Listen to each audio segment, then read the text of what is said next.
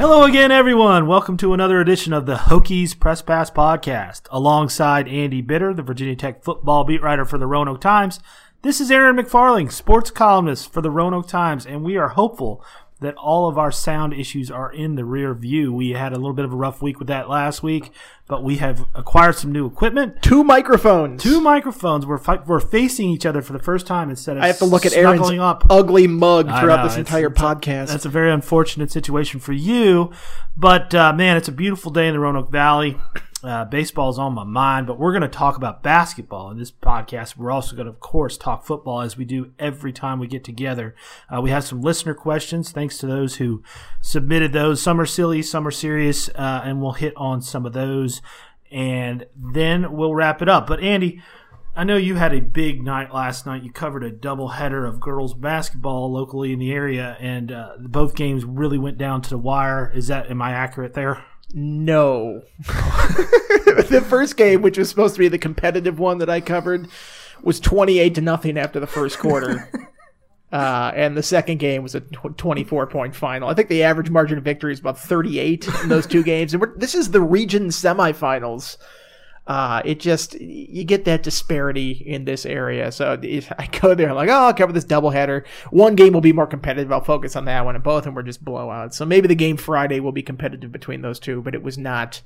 You're just sitting there going, man, is this thing, like, do they have a running clock? What is the version of running clock that they have in the second half of these games? Well, you're a true professional, because I got a text from you last night saying it was 41-6 at halftime or something. And you were like, this is supposed to be the competitive game. 43-6. And my response was, where's the juice?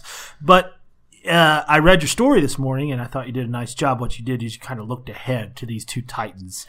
Well, you're not going to sit there and dwell on the doubleheader. You're not going to give a play-by-play of the night because, who's going to read that? This is boring. You could have done the Berman thing and made the losing teams cry by asking really tough questions about why they did. That's a situation where I don't even go and talk to the losing team's coach. I'm like, what? You lost by 50. Like, come on. We don't need to go through this. Like, well, the kids played hard, and I just didn't need to do that. Right. Well, one team that did not lose by 50 last night was Virginia Tech. 65-58 winners over number 15 Clemson. Berman called it an upset on his blog. That's one of my pet peeves. Hokies were 4.5-point favorites. This is not an upset. This is a covering of the spread. But, rankings-wise, of course, it's an upset. RPI-wise, it's an upset. The fact that it was at Castle, though, was a big deal. It was a fun night, actually.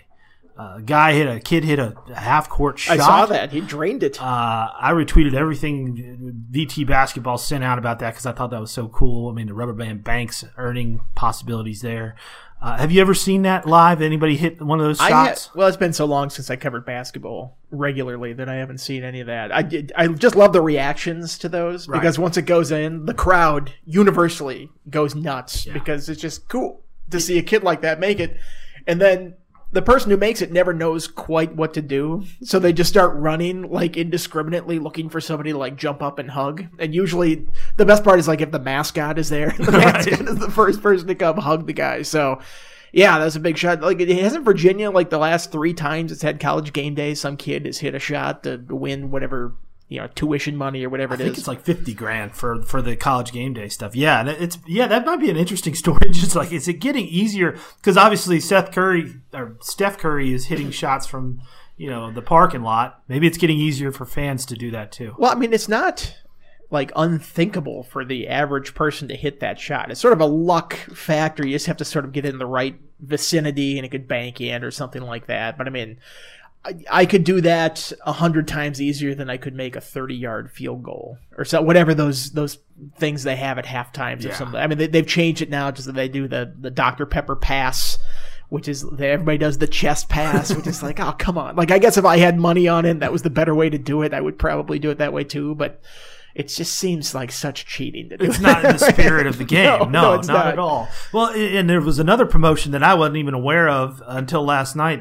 If an opposing player misses 2 free throws in succession, everyone gets free bacon, which all you got to do is mention bacon and people are going to go crazy. You know what? Bacon whoever Bacon's PR rep has done a fabulous job over the last 20 years because it was once this item that everyone looked down upon. But now, you mention it and everyone just goes crazy. I mean, is it that hard to sell bacon? Not really, no. I remember I was covering, this is on this road trip that I went with on the Lynchburg Hillcats.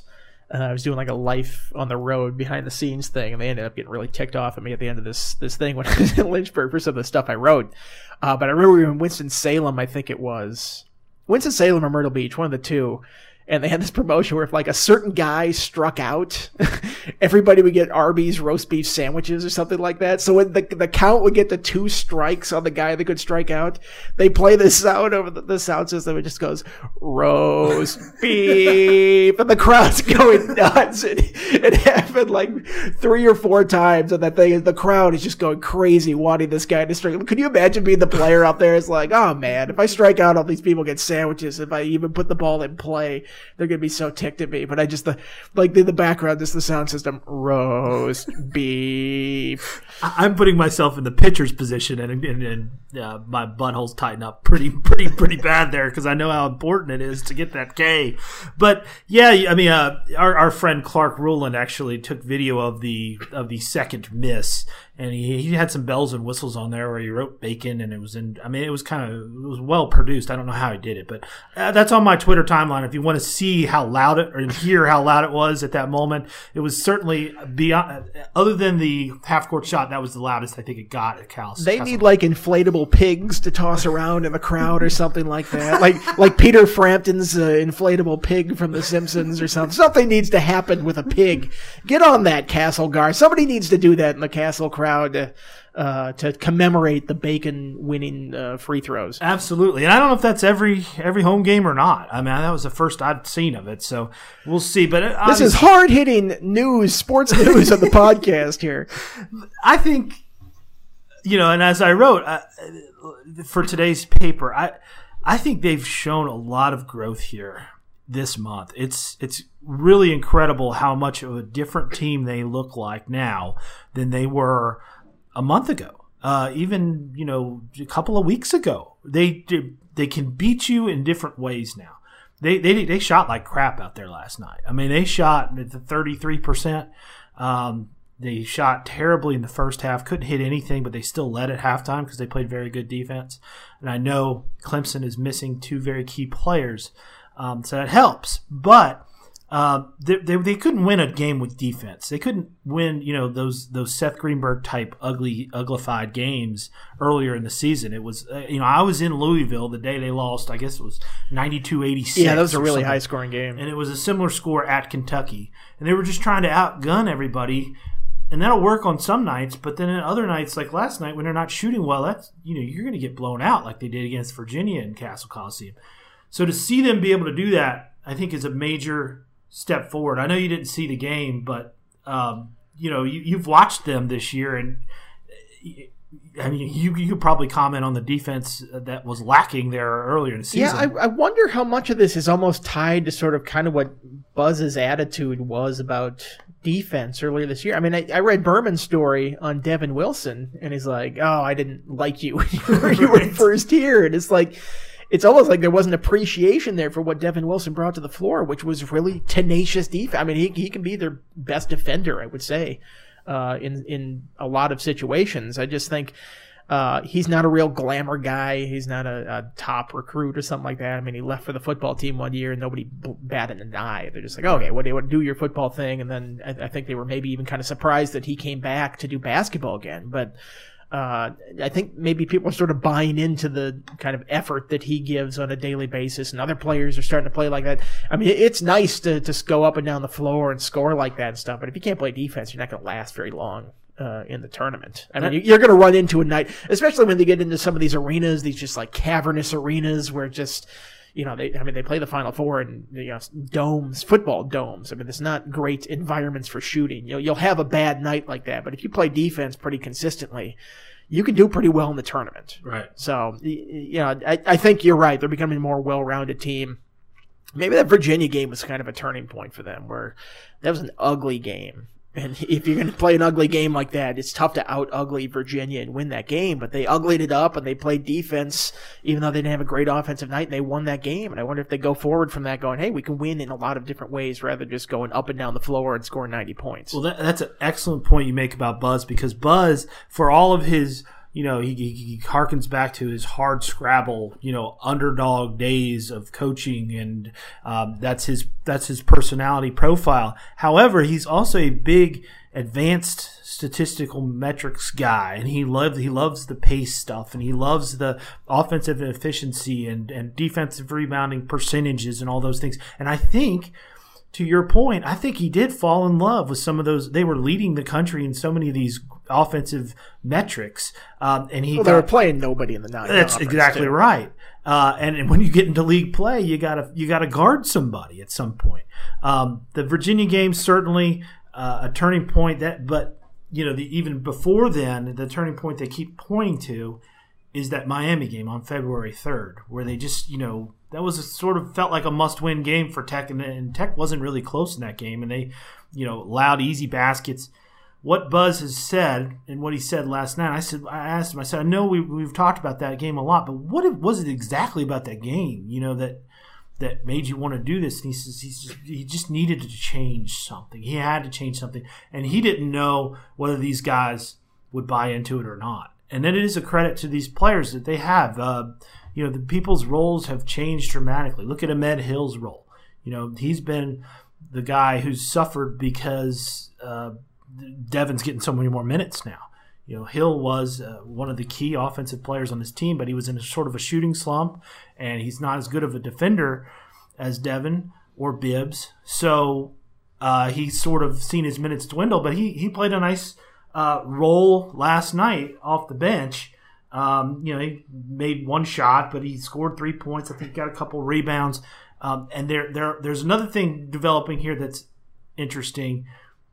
This team was really depth shy earlier in the season. I mean, they had a 7-man rotation essentially, and one of those 7 men was Devin coming off the bench.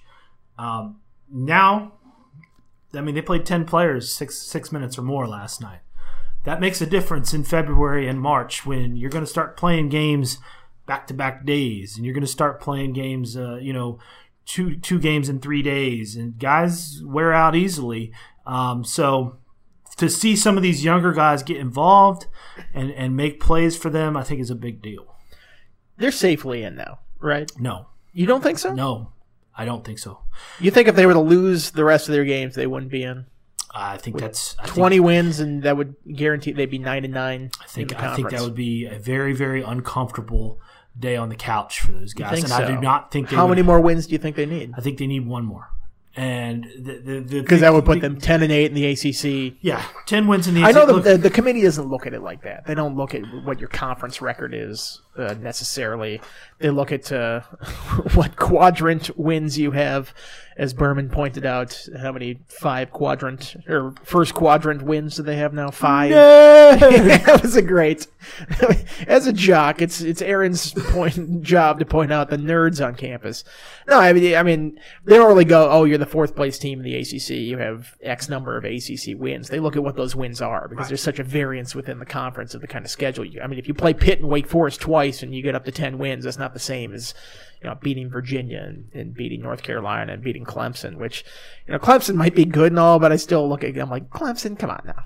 That's not, I don't think they're that good. I know their RPI is really good and stuff. I just don't quite trust them. They're kind of like Auburn in basketball. When I see these teams that pop up out of nowhere, and I'm like, sorry, I just don't trust you as a basketball school right now. So you don't think they're safely in. What was the Lenardi had them as a 10 seed? Yeah, that's not safe. That's not a safe place. Yeah, that's not safe. For some reason, I thought that felt low. I don't know. I thought that 8-9 range would be good right now. I think you and I probably are presuming at least one more win here. As of last week when we talked, we said we thought they'd get. You said 3 out of these last 5. I actually went one more than that. I said 4 out of 5. But if they were to lose these 3. They're 48th in the RPI as of today. We are taping this on Thursday. That's that's right on the edge of it's quadrant borderline. 1 country. The interesting thing is, Berman explained the whole quadrant thing to me last night. You get more credit for road wins than like home wins. Quadrant 1. Although it seems a bit extreme. You could be like a top 75 team on the road, and it's equal to like a top 50 win at home or something like that. Is that the breakdown of those? Yeah, it's top. I think it's top 70 at home, 30. Oh no, excuse me. If you beat a top 30 team at home, it's quadrant 1. Top 50 at neutral site, it's quadrant 2. So a good example of that is the Washington game that they won at Madison Square Garden. Washington is exactly number 50 in the RPI right now. So it's all RPI based. A top 70 road win is a quadrant 1. There's a big variance between 70 and 30 home and road. I think it really does a good... Who's 70th? Who's 70th right now? 70th right now, Georgia. 15 and 12, Georgia. And who's 30th? So teams like Notre Dame, that's 68th is Notre Dame. That's a quadrant 1 win for Tech right now because it was on the road. Who do you have as a number 30 on there? 30? St. Mary's, 25 and 4. Okay, you pick up what's a more recognizable Arizona school State, top Alabama, of the top 30. Alabama, Miami's 31. Okay, maybe that's, I don't know. It just seems like 70 and 30 is a big disparity. I'd be curious to see how much of the committee's married to these specific rankings and stuff when they go in there. If there's other stuff they talk about, but I don't know. I feel like Tech is probably pretty safe to be in. I would never say definite based on the history of the school and how they've tanked down the stretch and then get left out when everybody thought they were going to be in, but. The way they're playing right now, I think it'd be difficult to conceive them losing out in this situation. Right. I think they'll definitely, I might even up my prediction from that 5-game stretch to 4-1 now based on how they're playing. But and then of course you have the ACC tournament as well, and if they get in that 4 or 5 range as a seeding, that's not the worst thing. It's not the worst thing to be. Who plays on day 1? It's the 5. I forget how far the buys go. Don't you play a game as a 5 seed before you would as a 4 seed? Yes. Tech would get a double bye as of today. I don't know if the double bye is necessarily the best thing for a team that's on the board. It's nice to get your feet wet at the ACC tournament, and then you kind of have a little momentum going in against that 4 seed. It's maybe not good if you have plans of winning the whole thing. But I think if you're trying to boost that NCAA tournament resume, it's not the worst thing to win that game against a bad team or a lower seeded team than have a little bit of momentum going into that 4 seed that hasn't played a game, haven't played in that arena, is not used to it. I think somebody's pointed out that's sort of the seed of death sometimes is the 4 seed in that setup. Yeah, I mean, I think what Tech's looking at now, I think you're right. They feel safely in because we see how they're playing now. I mean, they've lost just once in their last 5 games. But, if Louisville were to come in here on Saturday and knock them off, and all of a sudden you're staring at Duke coming in on a Monday night, and then you get a matchup in the ACC tournament of a 6, you're a 6 seed or something, or a 5 seed. I mean, it easily could go off the rails. I mean, Louisville's good enough. They've already beaten Tech once in Louisville. Obviously, Duke destroyed them in Cameron. I think it'll be a much better game here at Castle. But that's why the "You're in, baby" column was not written last night. I did not do that, and I wasn't even considering doing that. They should have just dressed you up like Dick Vitale, and that should have been your whole column. It was they can't keep you out. You're in, baby. Just over and over and over, 1-sentence paragraphs over and over. What do you think of Dickie V just defending Rick Pitino to the hilt here? It's pretty tough to defend Rick Pitino in any situation. Maybe he's sort of Vitale. I used to actually like him. My brother always made fun of me because I was like, he's like, you like that clown Vitale? I was like, yeah, man, he's fun. He's got energy. The kids love him. The students love him. What's wrong with it? But now he's just become a caricature. I think he's been a caricature for 25 years, though. Well, it's not like this is a new thing. A sad caricature instead of a fun caricature. I don't know. I feel like he has not aged well in the era of Twitter. Yeah. And everything's a clip, and you can oh, here he is acting a clown and this stuff. He's genuinely the nicest person you have ever met. I remember when I was a young reporter covering Virginia basketball for like the first time, and I'm sitting there in the media room, and I'm eating the pregame meal, and he comes up and he sits down, and he's like, Dick Vitale, nice to meet you. And I'm like, what? Like, I'm this nothing reporter in Danville that's never covered a ACC game before. And Dick Vitale just comes up and introduces myself, and it was genuine and kind. It's like, you can see that it's not like this, like, it's an act, but it's not much of an act. Like, he cranks it up when he's on TV, but he's just genuinely like that. So, I don't know. I don't have a problem with it. I mean, he's kind of like John Gruden. You know, he's never seen a bad thing on the field. Like, he always defends stuff out there. And I know that, you know, in a sense that you have to be a little more critical of people sometimes, but I don't think it's the worst thing for college basketball to have somebody like him. Well, that could segue into our first reader question, which is actually basketball related, and then we'll get into some of the football questions. But let's see. Let me see. At Fightin_Gobbler asks the question to Andy here. Please address the rumors that we could be involved in the college basketball FBI fallout. Of course, Pitino was a victim of the fallout there. I can only tell you what Buzz has said on the issue, and I asked him about it when it broke, and I said, look, you know, this sullies everyone by association. You know, how do you feel as a player, you know, as a coach in this environment when everyone's going to look at you and say, "What? Maybe you're one of those guys too." It's kind of like the steroids era in baseball. And he said, "Yeah, it was terrible for everybody." You know, he didn't stand on a grandstand or anything and say, "Hey, we've never done anything wrong ever." But I don't.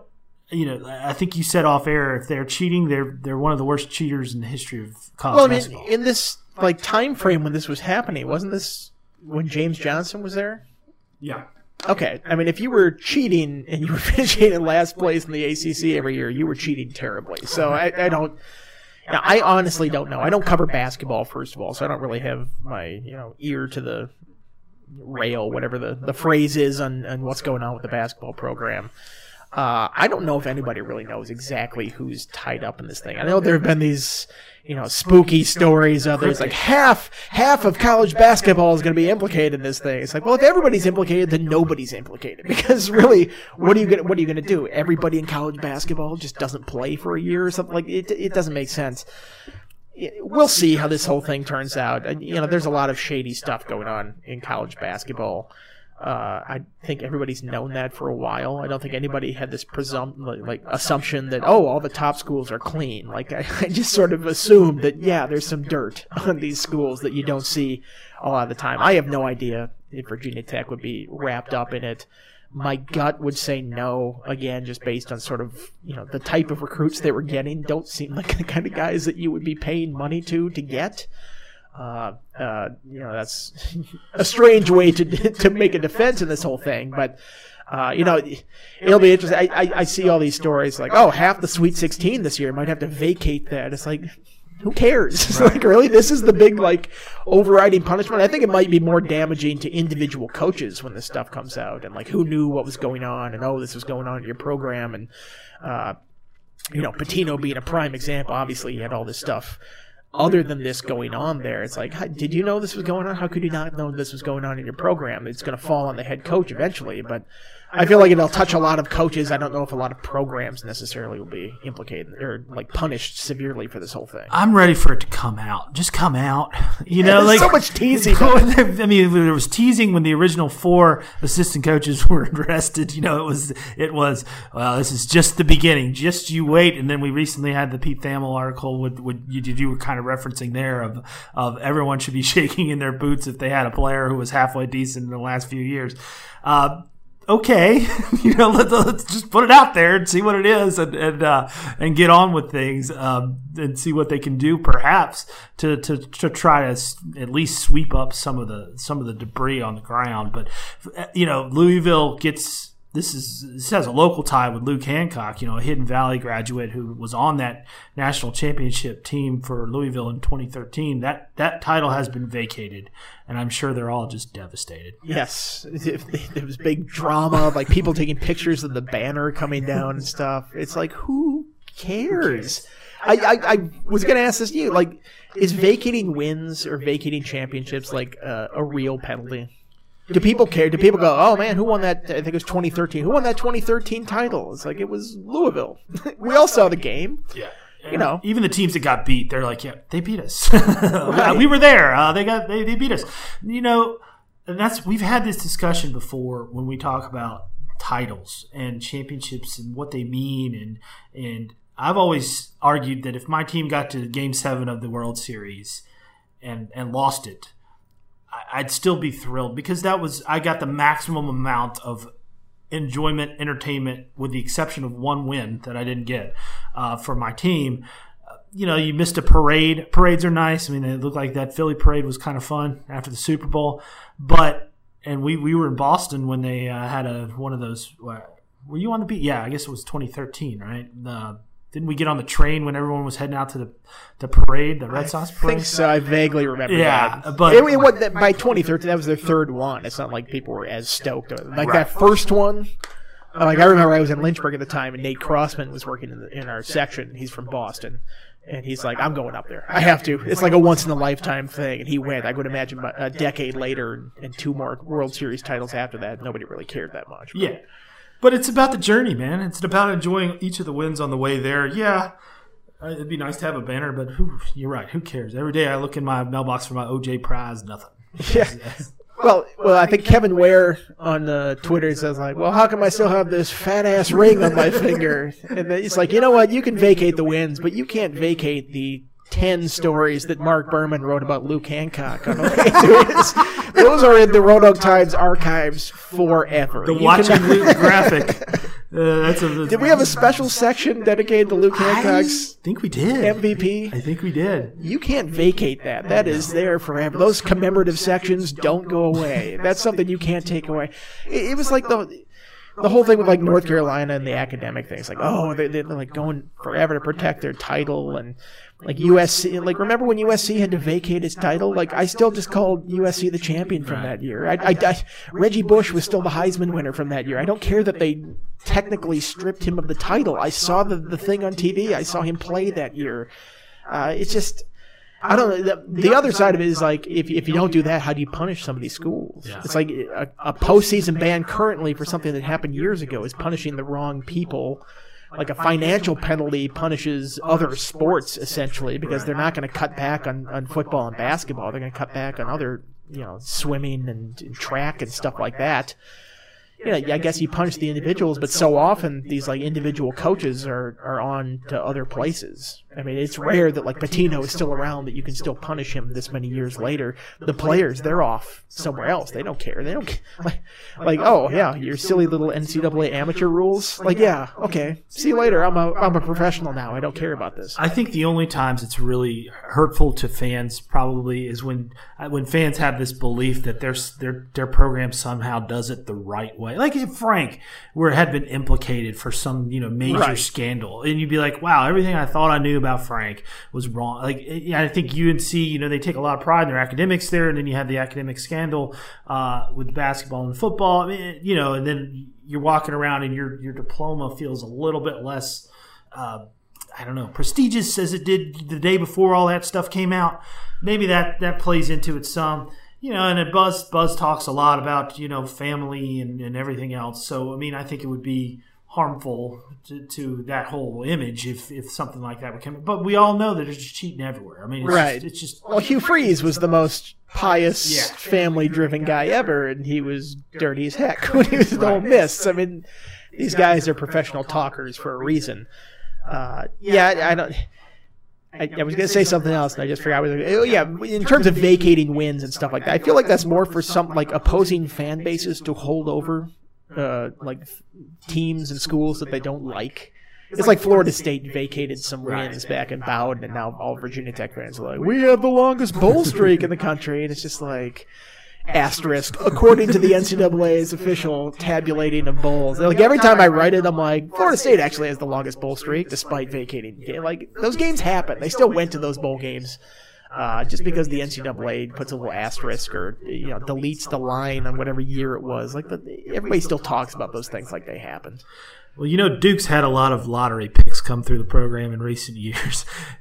I think there would be quite a celebration out of a large segment of the United States if they were to be implicated. That would be like the Derek Jeter getting busted for steroids, which didn't happen, of course. But yet, because there's still time. You're just numb to the steroids, bustings because they've happened so often, and then all of a sudden somebody like that, you're like, okay, now I'm paying attention. Like if Duke were somehow caught up in this, I think it would be one of those situations.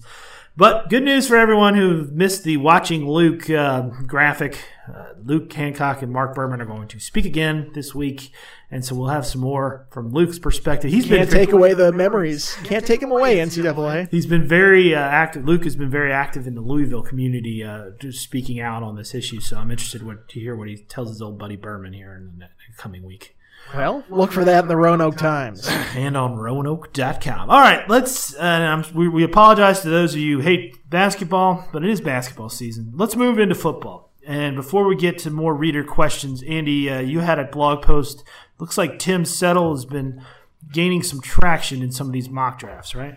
Yeah, I say his draft stock is rising. There's not really anything like draft stock. It's just something to write about this time of year. Either teams actually like a guy or they don't, but it's not like, there's this momentum in the NFL community. Like there's all these separate NFL teams, but I do think a lot of scouts or draft analysts or people that do mock drafts are catching up on a lot of his film and seeing how good he was last year. He declared as a redshirt sophomore, which not a lot of redshirt sophomores, especially at defensive tackle, do. So I don't think there was any expectation throughout the year that, this guy's going to be available in the draft. So maybe people didn't look at his film as closely. I go back to Mel Kiper Jr., who watches film on everybody and does that.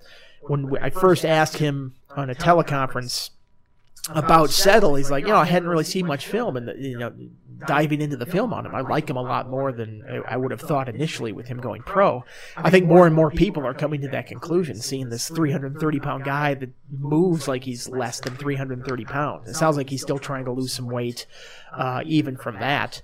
Highly productive, can do a lot of things. I think as a redshirt sophomore, it might even be advantageous to him to go. If he's doing this at age 20 or 21 or however old he is, that's an extra year you get or extra 2 years you get out of a guy in his career before physically he starts to deteriorate a little bit. So I think all those things combined, a lot of people are a little bit warmer on Settle right now. Who knows if it stays that way? They haven't even gone to the combine. As much as we tout the combine events, I think talking to these GMs and coaches and stuff is more important at that thing, just because they get a sense of who you are as a person, your football IQ and stuff like that. Bucky Hodges tested off the charts last year, and he still got taken in the 6th round and then didn't make a roster coming out of the year. So we'll write about how much they jump and run and do all this other stuff, but I don't think that matters quite as much. But I think Settle is probably looking a little bit better now than he was when he initially came out. I think a lot of people, myself included, kind of go, it might have been a little bit early for him to come out, but if there's even chatter of him possibly going in the 1st round, and who knows if that holds up, that's obviously the right decision to go if that's the case. But it'll be interesting to watch because I think he was somebody when he came out, people go, is he going to be 5th, 6th round or something like that? But it sounds like he's being ranked a lot higher in these defensive tackle rankings. So I've never been on one of these McShay or Kiper teleconferences. I'm curious, do they ever just shred a guy? It seems like they look for positives when they can, but and most of these Hokies have been, at least somewhat praised on these teleconferences.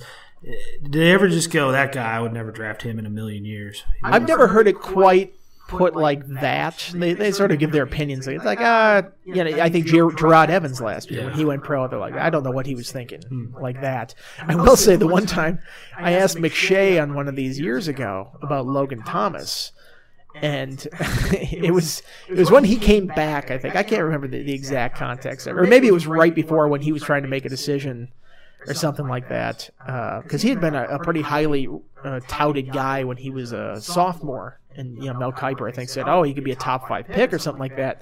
And then he had the struggles the following year, and I asked McShay about it, and he just went off. And he's like, he doesn't throw it comes out of his hand awkward. I don't know what they're coaching him there. It's like that scheme is 15 years out of date. Right. It became like a big thing. Right. I remember I had to go ask Stein. He's like, what do you think of the comments on Todd McShay? He's like, I couldn't pick him out of a crowd of 2 or something like that. He had some quip that he had right away. And I think Logan and somebody else were in the room when I asked him that. And they're over there chuckling. It's like, well, you kind of had a point about the offensive scheme and how out of date it was. But I think I tried to follow up with McShay, this has sort of turned into a thing, and I tried to go through ESPN to get a hold of him. He's like, Todd doesn't really want to comment further on this whole thing, because I don't think he really wanted to damage this relationship with the school that he has, coming in to look at guys or anything. So, I think they're careful in that sense, but they'll give their opinion on somebody if they don't think they're ready. And the draft is full of booms and busts. Nobody knows exactly how these guys are going to turn out. You can be so sure of it, and these teams do all their homework, and they still make a pick like Johnny Manziel in the first round. So, everybody can profess to be experts in the draft and know where people are going to go, but nobody knows. Right. Nobody knows how they're going to turn out. Nobody knows how draft day is going to play out. It's just kind of all the fun of the offseason and why people are so intrigued by the draft process. Yeah, well, certainly we'll be doing more speculating on the draft as it nears in April still, right? Or end of April 26th to 28th, I think. When's the spring game? 14th. Really? It's a week earlier than it has been in the past. Okay. That's a Saturday, right? Yes. Oh, crap. I think I'm going to miss that. Oh, no. That's not a big deal. Yeah, no. You won't see the glorified spring practice with 30 guys sitting on the sideline because they have a injured finger or something like that. As much as we hype up the spring game, man, it is really dreadful sometimes to go out there and watch it. Well, you'll be keeping your own stats in the press box as usual, which will be a good time. All right, let's move on to some football mailbag questions. We have one from Chris McGee here, and it's similar to one asked by at Hallberg, HALLBERG 8147 on Twitter. But we'll use Chris's wording here because it's a little more concise. Is it realistic to think that if the team trends as it has been since Fuente arrived, that we will return to winning the ACC or even a shot at the Natty in a few years? Or should we expect a much longer path back to the top of the ACC/nation? Andy, your thoughts? I think it could happen within a few years. I don't think it'll happen next year. I think looking at the roster makeup that the Hokies have, there were a couple of really good senior classes that just made their way through. Maybe not necessarily hyped from a recruiting sense when they came in, but they were incredibly productive players. And you just look at, they have 7 guys invited to the Combine this year. I know they weren't all seniors, but you consider that 3 of those guys left early. It depletes the ranks a little bit more. Those last couple recruiting classes that Frank had here have some guys. There's a Ricky Walker in there, Yash Nijman, who they got. Vinny Mahota has been pretty good, but I don't think it has as many of those top flight guys or veteran guys that are just really rock solid players like they've had the last couple of years. I mean, you think back a couple of years years ago when they had Sam Rogers and all those guys. That was a nice big senior class that turned into very productive players over their careers.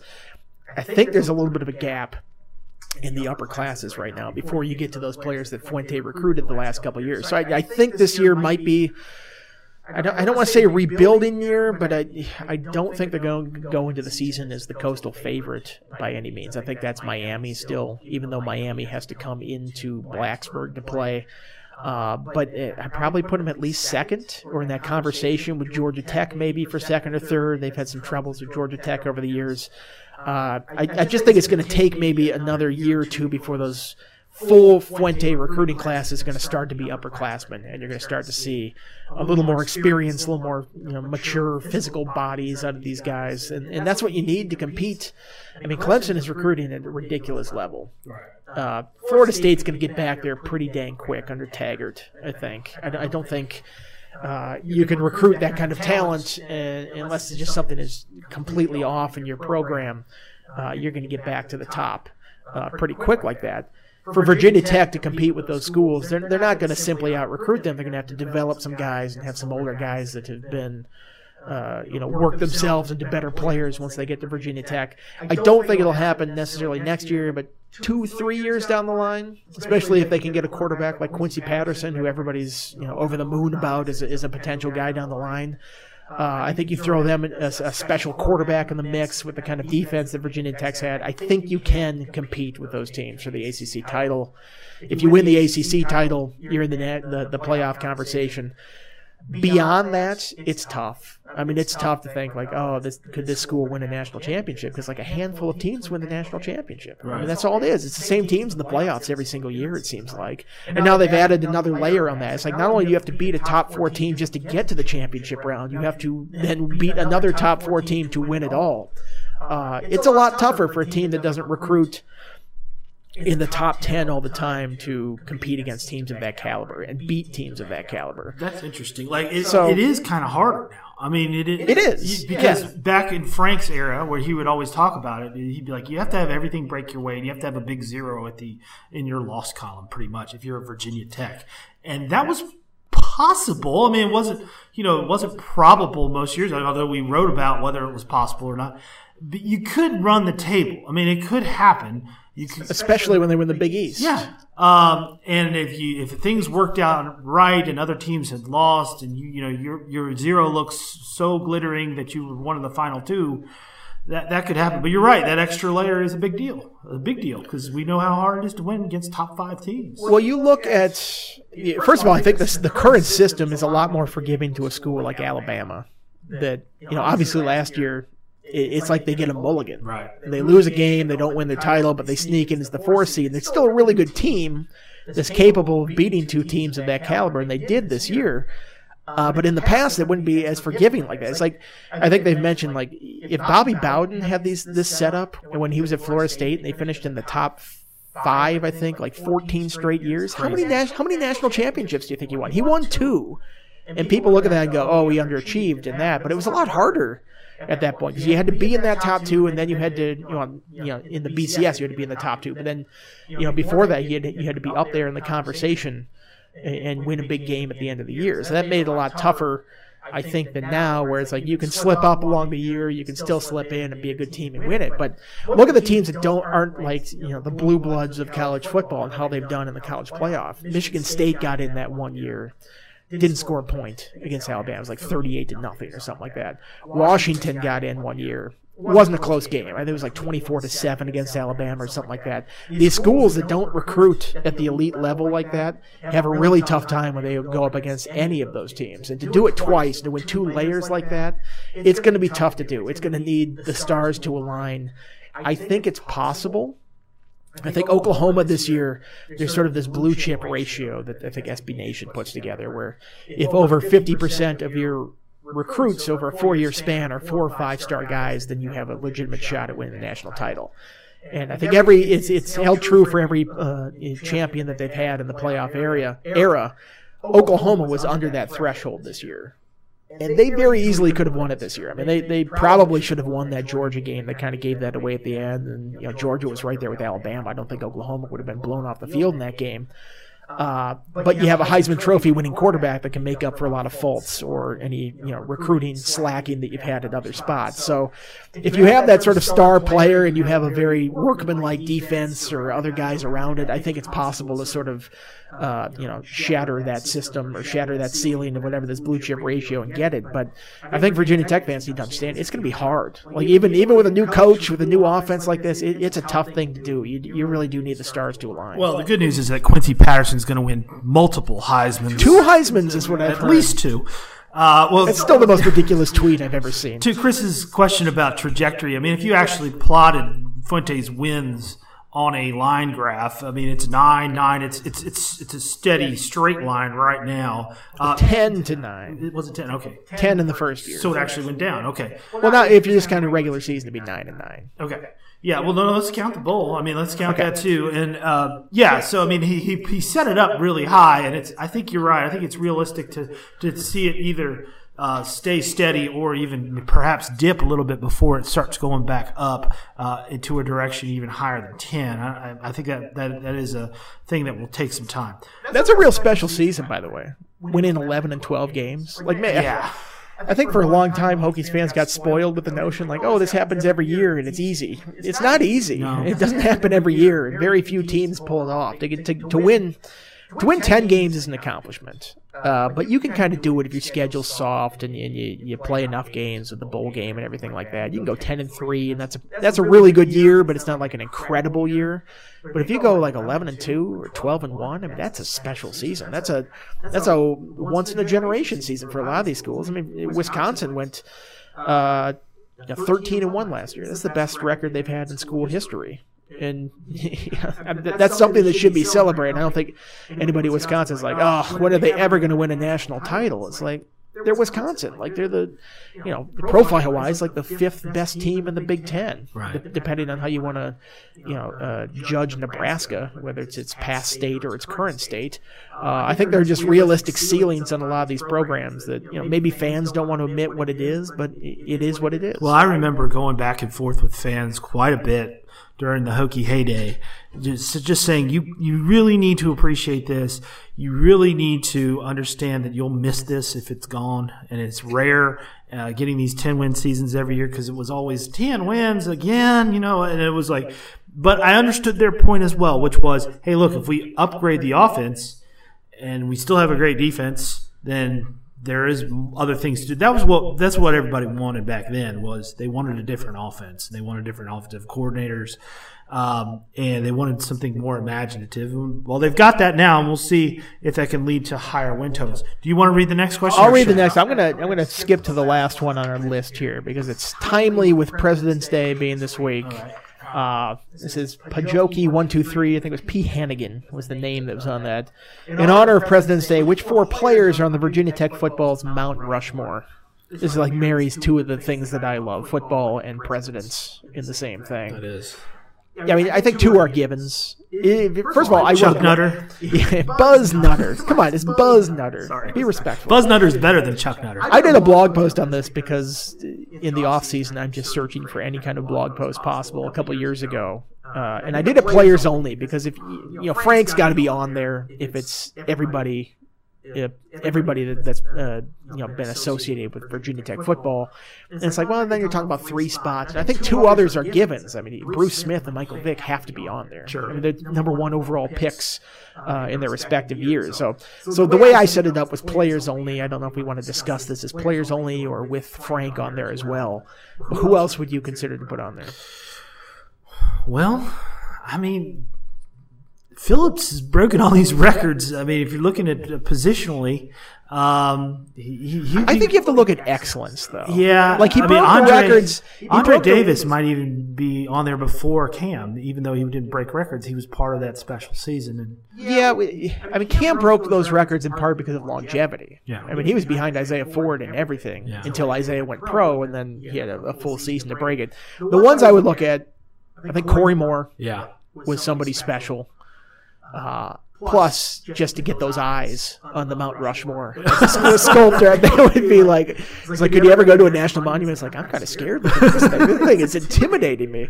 And they could like automate the mouth so it says, "Welcome to the Terror Dome," whenever, like every 30 minutes or something like this. So this would be a great thing. Somebody get on this. Some Virginia Tech fan build a fake Mount Rushmore. Other ones, Cornell Brown possibly. I think Tyrod Taylor you have to consider. Good call. How about Lee Suggs? Maybe that's a Roanoke bias coming in there, but Lee Suggs is definitely a possibility. But wasn't Kevin Jones a better running back, and he was there at the exact same time? Yeah, he was shiftier and faster. Suggs just did nothing but score touchdowns. This was the full list of players that I put on here, and I went to the way back as well. Carroll Dale. I mean, this includes retired jerseys and stuff. Frank Loria, Jim Pine. Is anybody going to recognize Jim Pine? I mean, he's an offensive lineman. I don't think anybody would recognize him. Cornell Brown, Corey Moore, Jake Grove, Kevin Jones, Tyrod Taylor, D'Angelo Hall, Jimmy Williams, Brandon Flowers. And I put those last 2 on there because they were All-Americans when they were here. What about Engelberger? Wasn't he? He was not a first-team All-American. Okay, I guess it was more his story of he walk on to stud that made him so special. Yeah, if you just don't want to go by like the greatest players, like Sam Rogers would be like a great representation of like Sam Rogers, like, and then a little bit lower you have him holding the lunch pail or something like that. I mean, honestly, if you're going to do this, you probably put Bruce, Michael Vick, Frank, and Bud Foster. Yeah. I mean, if you're thinking just pure impact on what they had in the program, I can't think of 4 people better than that. But if you're going to go only players, I think Bruce and Vick are a given, and the other 2 are. I'd probably go Corey Moore and then like Tyrod or something like that. I mean, Tyrod, really good career. Like just the fact that Vick was a more influential quarterback in the program and everything. I think that's the only reason why you wouldn't have Tyrod up there. But and just imagine Tyrod split reps with Sean Glennon. I mean, when that 1 year freshman. Was he a freshman that year? True freshman. Okay. Yeah, they burned the shirt on Tyrod that year. Was that the year that was the year they lost to JMU, right? Or was that the year they lost to LSU? No, that was the year they lost to LSU. Okay. Yeah, they all run together these days. All right. Yeah, I agree with your picks. I think those are good picks. I also would put Khalil Pimpleton in the discussion. Khalil Pimpleton. just throw him in there. You can have the Khalil Pimpleton gift shop where they just have that 50 Cent song on a loop constantly in the background. I like the Mount Rushmore idea. It's a sports radio trope, but I like it. Oh, yeah, that was I think Andy Staples put it as like, hey, has anybody thought about this on President's Day? Maybe one of your Mount Rushmore of sports. And like, it was obvious sarcasm in the tweet. And then like later I was like, I'm getting too many people legitimately sending me their Mount Rushmore of sports. It's like, did you not sense the sarcasm in the original tweet? All right. I'll do the next one.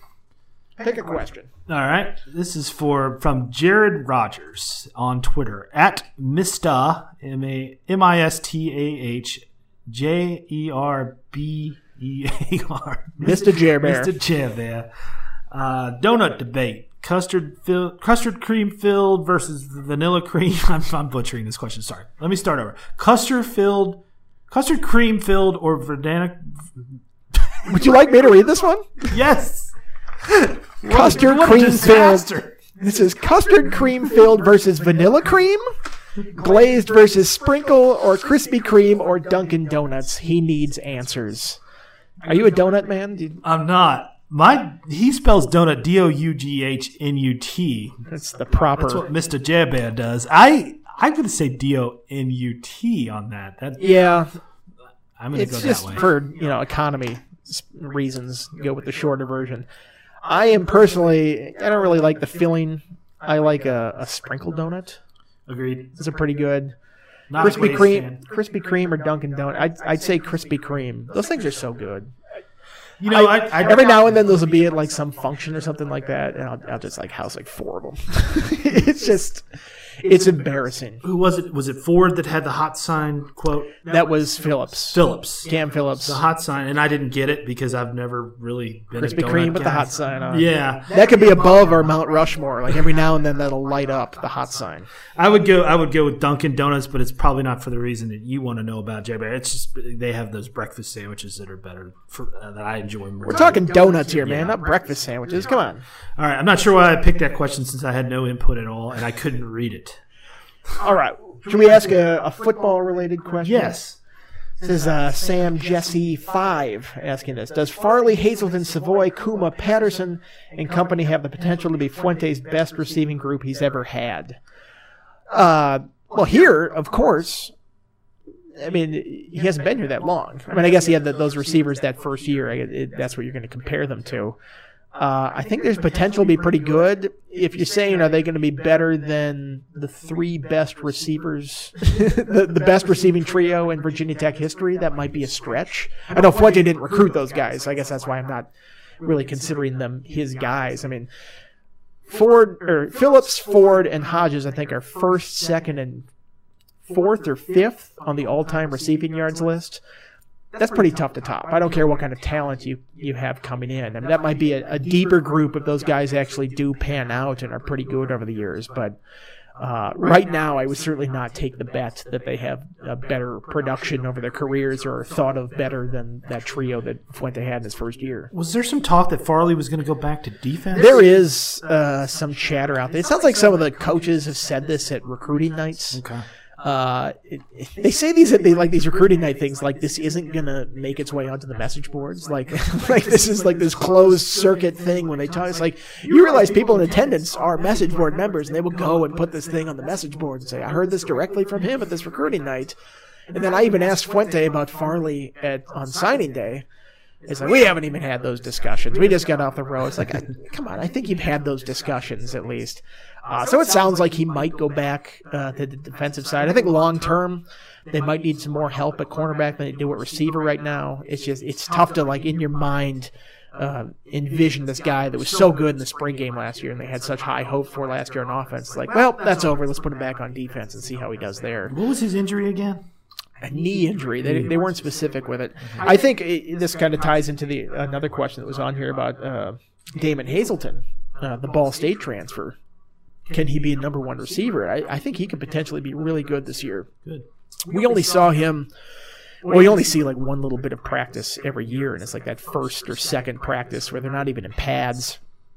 They're still going through the very early motions of August camp. And I just remember seeing him out there and going, man, that guy looks like he is a legit receiver. And I didn't know who it was because we all get the new numbers and stuff. And I look at that, I'm like, oh, that's Hazelton. We asked Holman Wiggins about it during the season. He's like, yeah, I kind of wish he was available this year. They feel like he could be contributing. So I kind of have high hopes or high expectations for him to step in and be a pretty good receiver this year. I think Kuma has a lot of potential, certainly with how he finished last year.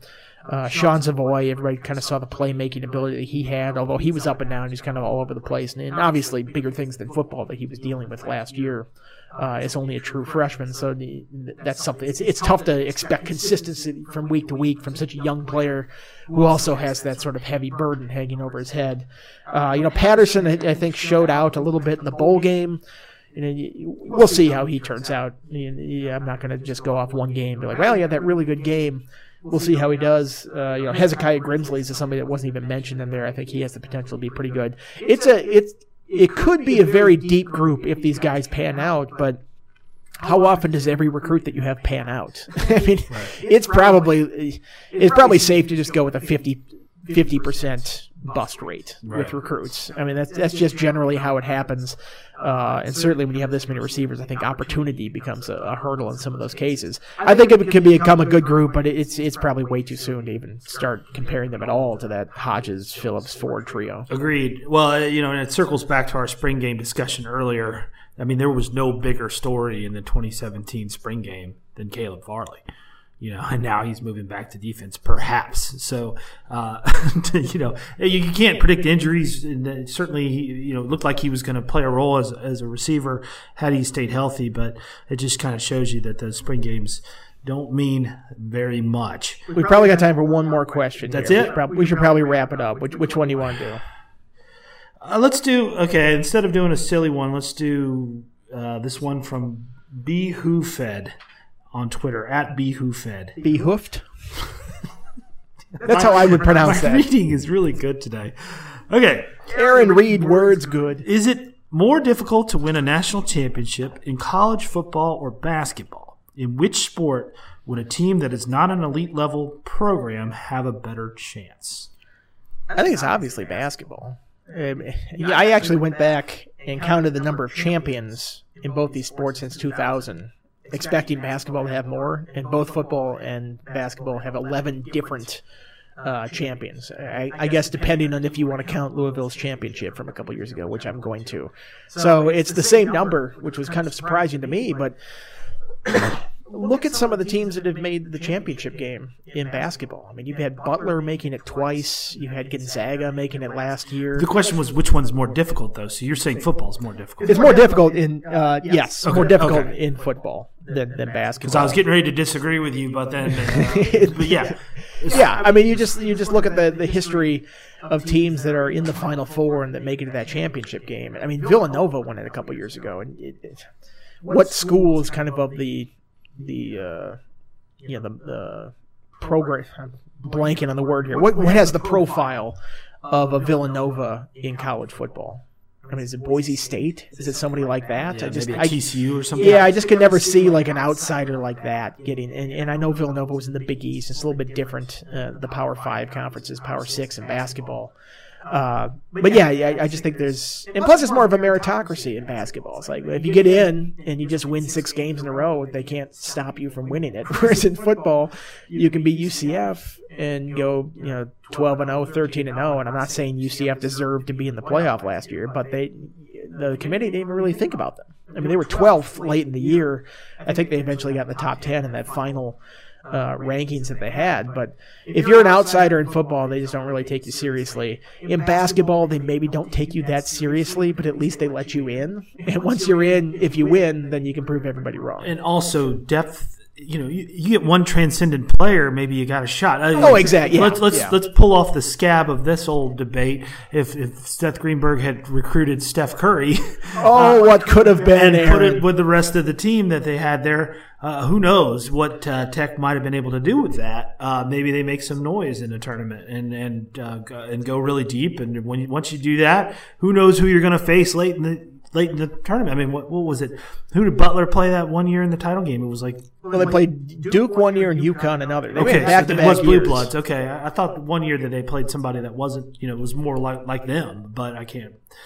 I guess I'm blanking on that. And the other side of it is, like, with the whole one-and-done thing, it's like, the reason some of those mid-major schools succeed and can beat some of these blue blood programs is because they have guys for 4 years. Right.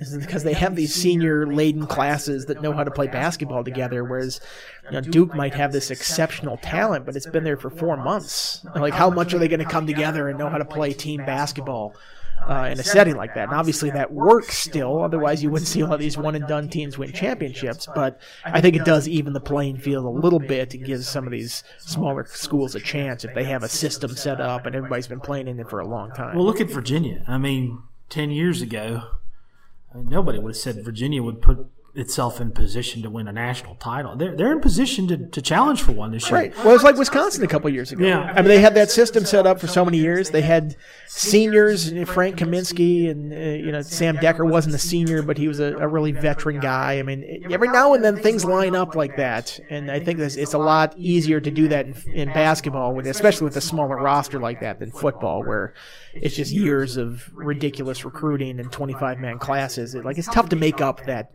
difference in football. Okay. We like to leave on a prediction, so let's do this. Duke, Virginia Tech, Monday night. I'm going to guess the line's going to be something in the neighborhood of 4.5 or 5 in favor of the Devils. It was 10.5 last week in Durham? Yeah, it might even be less than that. It might be like 3, depending on whether Bagley plays or not.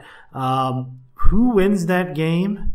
And what do you think? What kind of the tenor? Because we don't know the tenor anymore. I mean, Duke's one of those high-scoring teams too, but that game in Durham wasn't all that high-scoring. I think Duke's been playing really well lately, even without Bagley. I'd probably take him in that one, although it's not. I don't think Virginia Tech can't win that game. I think of all the games left on the schedule, that's the one that I think is the toughest to win, and that's not saying too much. It's the toughest team that they play.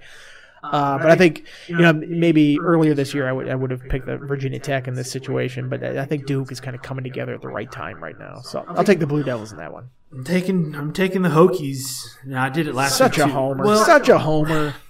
And I said that the Miami game was going to be the one they were going to lose, but Aaron McHokey. I don't know about that anymore. I don't know about that. Writer for the Choke Times. How many emails have I seen said that? Quite a few. Choke writer. Quite a few. I like taking that game. I think the atmosphere is going to be amazing. And maybe some more bacon will be given away as well. Free bacon. Somebody come up with that. Come up with that soundbite and throw some inflatable pigs around. Inflatable pigs have to happen. All right, well, we'll get together again when we have more to talk about. Be sure to follow all of our coverage on Roanoke.com. For Andy Bitter, this is Aaron McFarland. Thanks for joining us.